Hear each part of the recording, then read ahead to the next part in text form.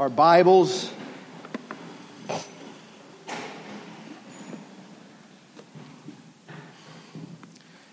I appreciate the liberty to preach. I appreciate the invitation to come out here and to spend the day with you guys. It's been a real blessing. While you're turning your Bible to 1 Samuel chapter 17, when I came back from the field this time, my wife had to drive me around a lot in Ukraine because my license expired and I just could not, in that COVID atmosphere, get it renewed. And so I came back, and it's just like, in the United States, not having a driver's license, I mean, you're in trouble. So she kind of made fun of me a little bit, and drove me around, my chauffeur. And then we were not victims, but, we were targeted for credit card fraud earlier this month. And then it happened again like a week later. Within 2 weeks, twice it happened. So we went to the bank and trying to get things straightened out, and he asked my wife for her ID, and he looked at her driver's license, and he said, this is expired. And so God is so good, because she's been driving around all over the United States for over a year with an expired driver's license, and we didn't all the way out to Seattle, Washington and back. And she has not had an accident, hasn't been pulled over, amazingly. Mariel Andretti here. And so one of the reasons why we didn't get here sooner yesterday was because I said, let's just go try to get you your temps, dear. So she felt like a teenager yesterday. And so that was kind of funny, but we were able to get her temps for us, and we made it here in time, so that was a blessing. And then we got into the hotel, and man, our floor really smelled strange. I was like, man, they need to clean this place or something. I was trying to understand what this smell was. And this morning we were on that, those awkward moments in the elevator where people are trying not to look at each other or talk to each other. It's just, we like to break the ice and just talk to people, and then it makes it weirder whenever they try to ignore you even more. But I asked him, I said, did our floor, the fifth floor, did that smell strange to you? And he said, well, no, not exactly. He said, but, he said, you mean the pot? He says, yeah, there was this, a pot convention of some kind that took place. And he's like, I was like, oh, okay. It's just fun, amen? And now I know what that smells. It's changed. I'll just say that. I remember the 1980s and the way it smelled then. It doesn't smell the same today. Amen. Just kind of loosen you up a little bit. Amen. Get the blood flowing, laugh a little bit, and then we're going to get into the book. Okay. So let's go to 1 Samuel chapter 17, and then I'd like to just not read the whole passage. We'll kind of cherry pick a couple of verses. But just to get things started off, we'll go to 1 Samuel chapter 17 and verse 29. And David said, what have I now done? Is there not a cause? Let's go to the Lord in prayer. Lord, we thank you so much for your goodness and your mercies. Thank you, Lord, for just, Lord, you are the reason that we live and that we breathe, and in you we have our being. Lord, it's in you that we have purpose, we have meaning in life, and Lord, it sure is good just to be saved and to know you, Lord. I pray that you will please bless the preaching of your word this morning. Lord, I pray that you would use me as a vessel. Lord, you said that you would give the Holy Spirit to them that ask, and Lord, we know that you're in us. We have the Christ in you, the hope of glory. But Lord, we need your fullness of your Spirit, the filling of your Spirit. And Lord, I can't do what needs to be done here this morning, and it has to be you. And so Lord, I just pray that you'll please hide me behind the cross, that you will give me the words to speak to this congregation. Lord, you know their needs. And Lord, I just pray that you'll bless and that you'll be pleased and that you'll have your way in us this morning. In Jesus' name, amen. Amen. We will please be seated.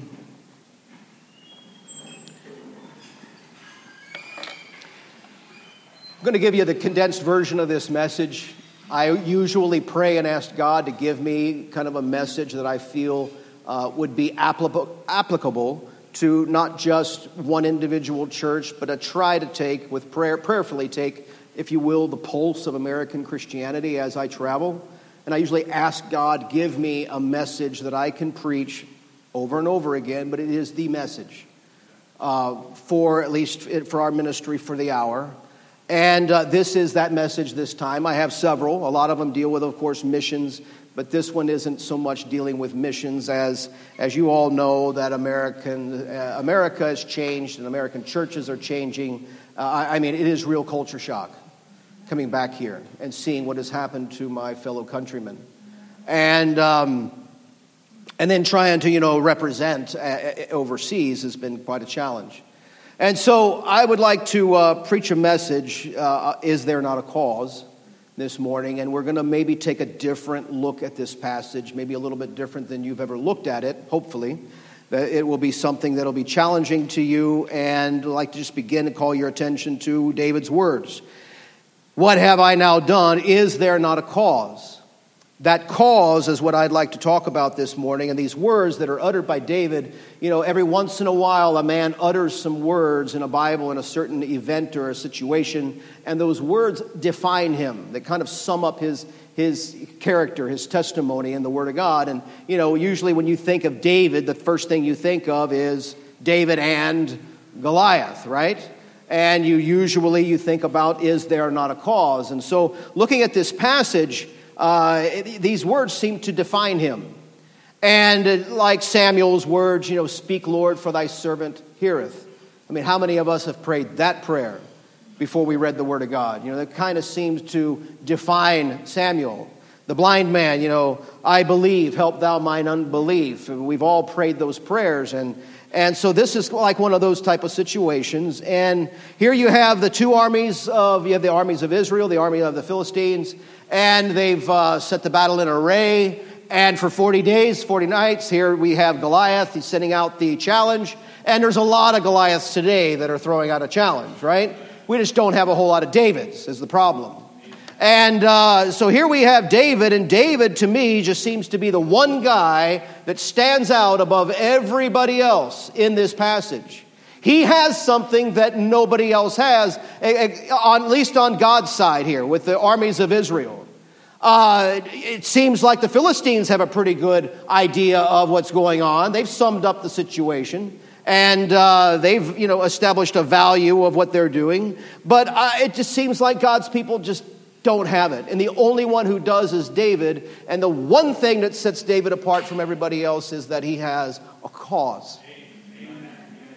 He was able to kind of sum up the importance of the day. And that cause is kind of what your meaning, it's purpose. It's what keeps you going. It's what, gives you a reason for getting up in the morning and going to that job. Amen. And just staying with God's will for your life. It's having that cause, that purpose, that meaning in life. And I just want to ask you this morning, do you have a cause?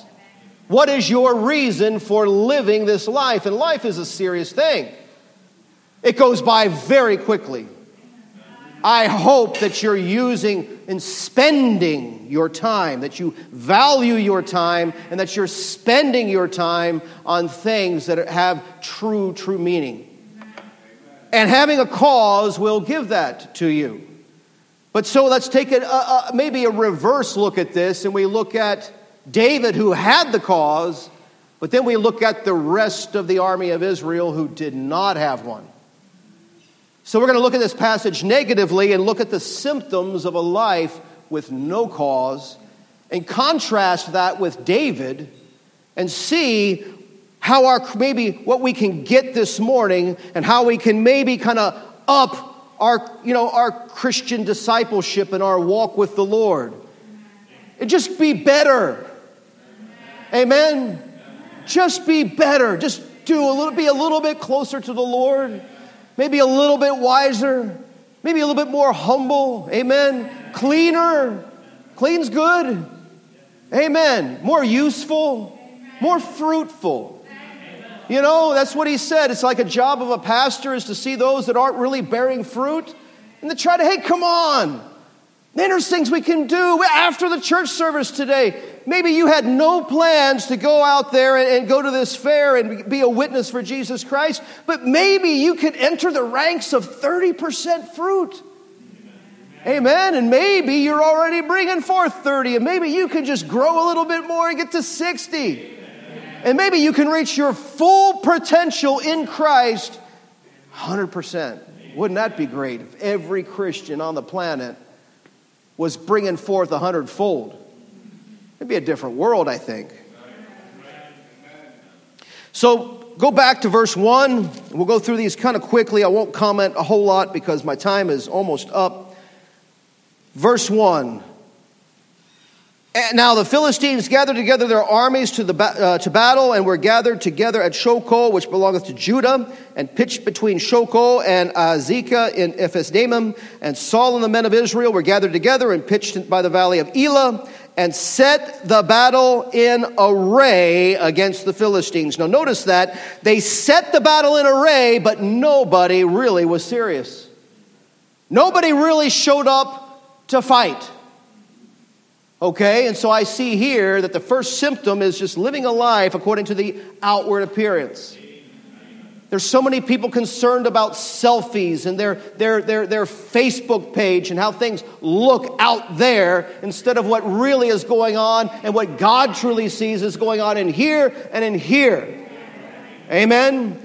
And hopefully you don't have that kind of a problem, but if you do, David is contrasted with this, and in verse 28, what does David do? In verse 28, and Eliab, his eldest brother, heard when he spake unto the men, and Eliab's anger was kindled against David, and he said, Why camest thou down hither? And with whom hast thou left with those few sheep in the wilderness? I know thy pride and the naughtiness of thine heart, for thou art come down that thou mightest see the battle. David is the only one who's doing something. He's the only one that has a cause, and he's the only one getting criticized. That cause will help you overcome the criticisms of this world. All this brainwashing by the news media that's going on against Christians and against Christianity. You got to toughen up. Amen? Stand against it. Show them it's not true. I know about propaganda. Man, the Soviets had it down.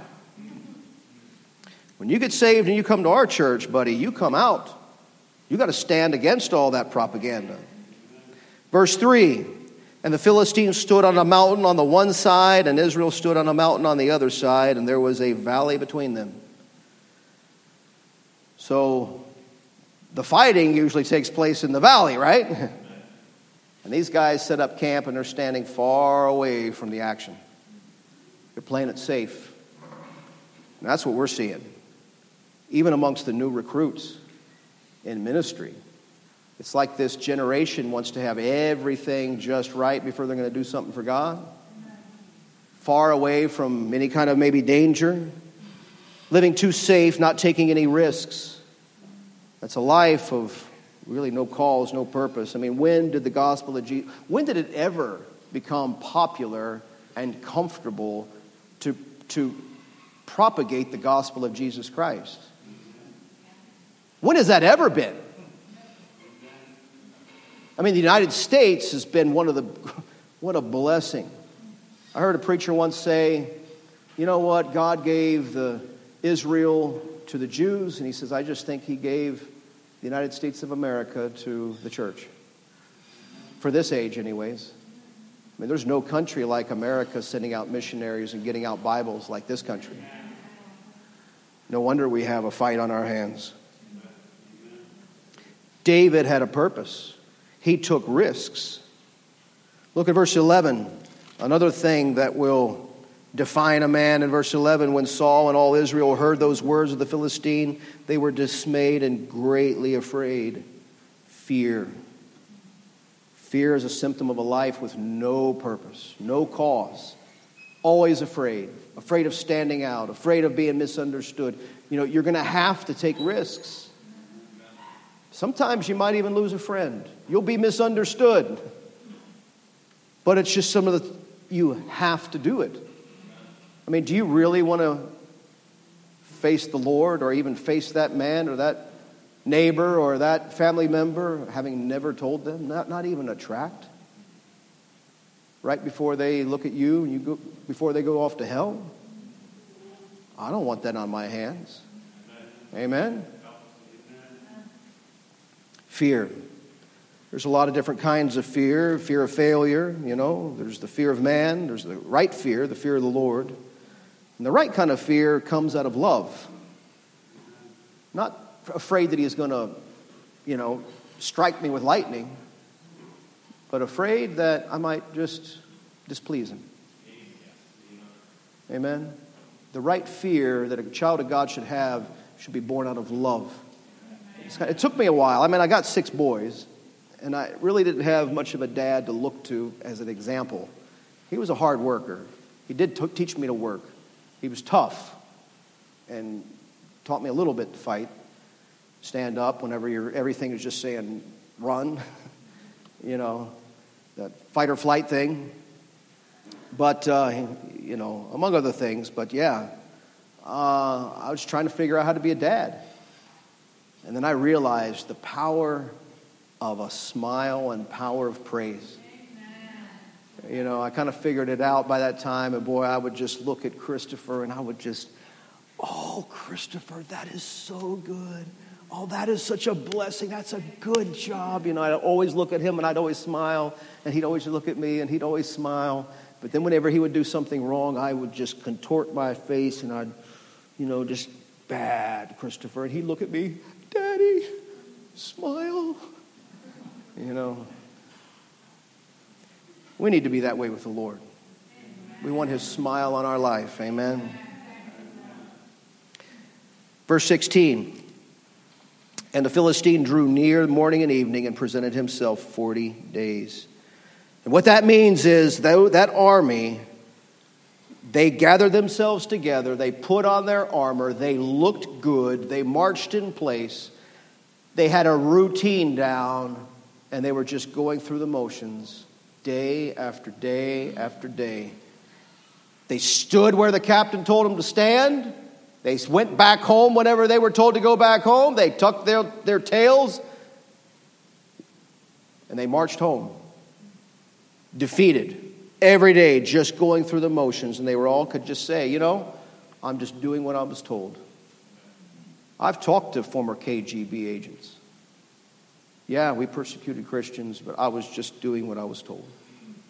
I'm sure the Roman soldiers were just doing what they were told. God save us from just dead routine that robs us from a life with no cause, going through the motions. Look at verse 20, and we're almost done. Verse 20, and David rose up early in the morning and left the sheep with the keeper and took and went as Jesse had commanded him. And he came to the trench, and the host was going forth to the fight and shouted for the battle. So, this army looked serious. If you saw them on the mountainside, their armor was gleaming. They were all in their ranks. They were organized and disciplined. They showed up. And then the guy said, the captain says, okay, boys, let her rip. And it went, amen. Like, sometimes you get in some church services. There's a shout in the camp, and it's good whenever it's there. But nobody was really serious. Just empty intentions, empty words and intentions. They shouted it out for a fleeting minute, and then the rest of it was just, what they were talking about in verse 25. This is after the shout was done, and they're just kind of standing there waiting for somebody to do something. Everybody's talking. You know what they're talking about? They're talking about tax exemptions. They're talking about how to advance their kids. And all of the, the benefits that they can get financially if somebody would just do something. And then verse 24, we see them being a victim. And so I'd just like to end up this message with this. Philippians chapter 1 and verse 21. I thank you for your time this morning.